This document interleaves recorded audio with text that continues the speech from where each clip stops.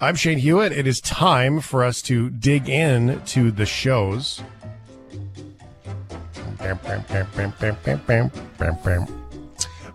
Steve Stebbing, what the hell should we watch this weekend? What is happening, Steve? And not too much. How you doing, Shane? Made plans to come to your community in May. If COVID is well, if it's a COVID-free world that we're allowed to do that, then we're not in Texas, so we're fine. Yeah, no, we're fine to do anything we want in Texas. Yeah, exactly. Yeah, that's right. Okay, here we are with what the hell should we watch this weekend? Before we get started into the pre-planned segments, I have been so sucked into the show Power. On Prime and Stars. It's the 50 Cent show. And it is mind-blowingly amazing and never backs off. Foot on the throttle. And I just wanted to put that out there. And I'm also very upset with my buddy Daryl, who turned me on to it. He warned me. He said, 6 seasons, man. 6 seasons. And once you start, you're not going to stop. And it's going to take forever. And it's like, I have spent more nights awake way too late watching that stupid show because it's awesome. Yeah, and I believe that they got a spin-off as well. They have Power Book 2, Ghost, which is a spin-off as well that was released. Don't tell me that. Yeah, I think it was September last year, maybe the year before. Yeah. Don't tell me these things. Sorry. I didn't know about that. Yeah. All right. Yeah, there's more. But, I mean, if you're in Canada, the show wasn't heavily advertised or pushed, really. But in the States, it's huge. Like it's a huge hit in the States. Cause Stars, I think, is just like more like upfront and everything. It's kind of like HBO and Showtime and stuff like that. So yeah. Yeah. Wow. Looks like Power Book 2 is more about Tariq, which is the son and the family. Interesting. All right, cool. Let's get back to the pre-planned portion of the program. And this movie that seems like everybody is excited about. New releases on What the Hell Should We Watch this weekend coming to America. Hello, I am Hakeem Jaffer, King of Zamunda. You are the heir to the throne. Presenting King Hakeem's son from America. And my mom's. And his mom's. Children, this is your brother. Hey, Quay. I'm sorry I slept with your man. This happened before we even met. It's not like you're the first man I've ever been with. What did you just say about the other men? Tell us about it. Sorry, I got some bad timing with my coffee. Tell us about it. Yeah. Well, I actually just finished watching it because it's on Amazon Prime right now. Basically, this is a long-awaited sequel. They've been Eddie Murphy and company have been planning this one for a while, but it brings Eddie back to Prince Hakeem, the character. I mean, this John Landis movie was one of my favorites. Like, it's part of that pantheon of Eddie Murphy films that I absolutely loved. So they're all back playing multiple characters once again. But it is a bit of diminishing returns. You do feel the age. That it just, I mean, it's been too long. But I did laugh a bunch in this one, but I did cringe a lot at some of the jokes in this one. But I mean, it's colorful, it's fun, and you'll probably forget it in about 2 weeks. Aw. Yeah. I mean, it's got its charms. It's Eddie. Okay. And Arsenio Hall, who like we haven't seen in a long time. So that was pretty cool as well. Yeah, it's the wrong movie, but I think it's the wrong movie. I want the knife, please. Yeah, wrong movie, but still, I'll never forget. Yeah, Golden Child. Yeah. That's Golden Child. See, they make a follow up to Golden Child. I want the knife, please. It's the best movie clip ever. Oh well, Raya and the Last Dragon. Let's catch you up. My name is Raya. Our lands have been at war for as long as we can remember. Our people never see eye to eye. My daughter, I believe our people can come together again, but someone has to take the first step. Now, in order to restore peace, we must find the last dragon. I wish to join this fellowship of butt-kickery. Let's go. Raya, not Raya, Steve. Yeah. I just saw the promo on TV for this, so I should know better. Tell us about this cute little cartoon with big hats. Yeah, this is, a big, vibrant film from Disney. It's like the same people behind Moana. So this is their big push. It was supposed to come out in November in theaters, of course. That didn't happen. Now it's getting dropped right onto Disney Plus, and I loved this movie. I thought it was a lot of fun. Kelly Marie Tran from Star Wars: Last Jedi is the voice of Raya, and Awkwafina is in this one. Daniel Day Kim. There's a really great Asian cast behind this one. And this was like one of those movies where I'm watching it, I'm like, I feel robbed of the theater experience because this movie would play so brilliantly well in theaters. The fight scenes in this movie are so beautifully done and flow so amazingly that, yeah, you really miss that big immersive experience. Do you think it would be notable for some of these movies that we've missed that have come out?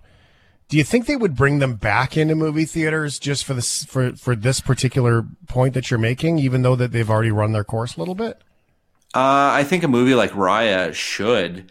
And Disney does have that kind of totalitarian hold on some of the distributors and the theaters and everything. So it's entirely possible that this gets a second life in theaters once we're able to regularly attend. So I would love it for it to happen. Maybe it's just wishful thinking and fingers crossed on my side here. All right, I just want to clarify our last discussion that Steve Stebbing does say that he really misses the fact that he couldn't go to the theater and watch Coming to America. Just to be yeah, that would have been out in November as well too. So, all right. I don't even know how to say the title of this one. I got the last one wrong. So how about just the next movie and hit the clip? The U.S. government is holding upwards of 700 prisoners in Guantanamo. Since when did we start locking people up without a trial in this country? That's a lot of case files. The prosecution won't show us the evidence they have against you. It's all redacted. You got a problem, take it up with the government. All my time here, I've been told you are guilty. Not for something that I have done, but because of suspicions and associations. I am innocent. He has been interrogated. He has been held against his will for 6 years without a single charge being laid against him. All right, tell us about the Mauritanian. There we go. That's the one. Yeah, this is based on a book. This is based on a book by Mohamedou Ould Salahi, who was arrested without charge and thrown into Guantanamo Bay for 6 years without being charged with anything. And this is a hot button one right now because it just won the Best Supporting Actress Golden Globe for Jodie Foster, who is quite good in this one. But I honestly I think it's the lead star, Raheem. I think his name is Raheem Tahir. Who was in a movie about 10, 11 years ago called A Prophet, which is an incredible film. But, he is the draw to this one. I don't know why Jodie Foster is getting all the acclaim right now because, I don't know, I've kind of seen this performance before. As good as an actress as she is, her role seems a little dry in this whole thing.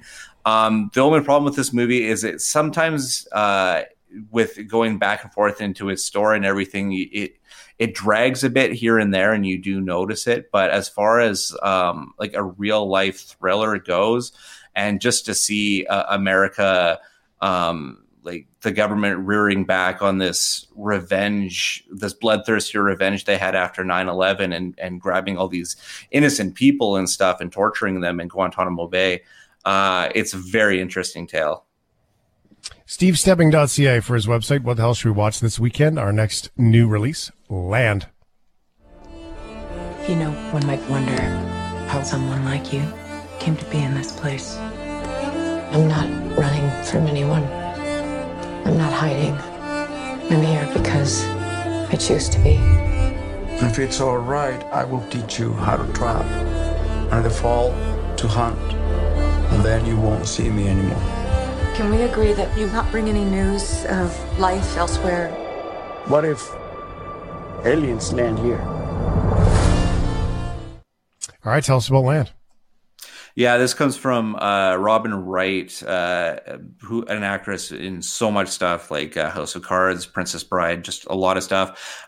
She makes her directorial debut here, playing the lead in a story about a woman that basically buys a plot of land in the mountains, moves into and just in the middle of nowhere to kind of live out her life and I guess die away from society. And I really had an issue with the first act of this movie because I really didn't like the character. And it really didn't start going for me until the second act. By the time the third act comes around, you get the reveal of why she is like she is. I kind of felt like a jerk for not liking her character. But as far as a character-driven story goes, this one is quite well done. An interesting debut for Robin Wright, who has obviously learned from all the great directors that she's worked for. Switching to Blu-ray with Steve Stebbing because it's apparently still a thing, especially if you play video games like Ryan does. And you've got the fancy consoles, the ones with the cool lights on them. That's what matters. Let's check into Blu-ray, and the movie is Scare Me. What's your idea? Scare me. What? You scare me, I'll scare you. I can be scary. Cue convenient thunder and lightning.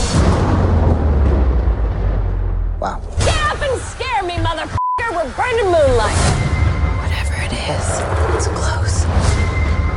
It's a werewolf! Ah! Excuse me? Pizza? Pizza guy? Glad to see you guys aren't killing each other out here, because it would be the perfect night to do it, you know? All right. Our quota of scary. Yeah, exactly. We gotta have to hit one, right? And this one's a little bit of a hybrid because it's a bit of a dark comedy to it.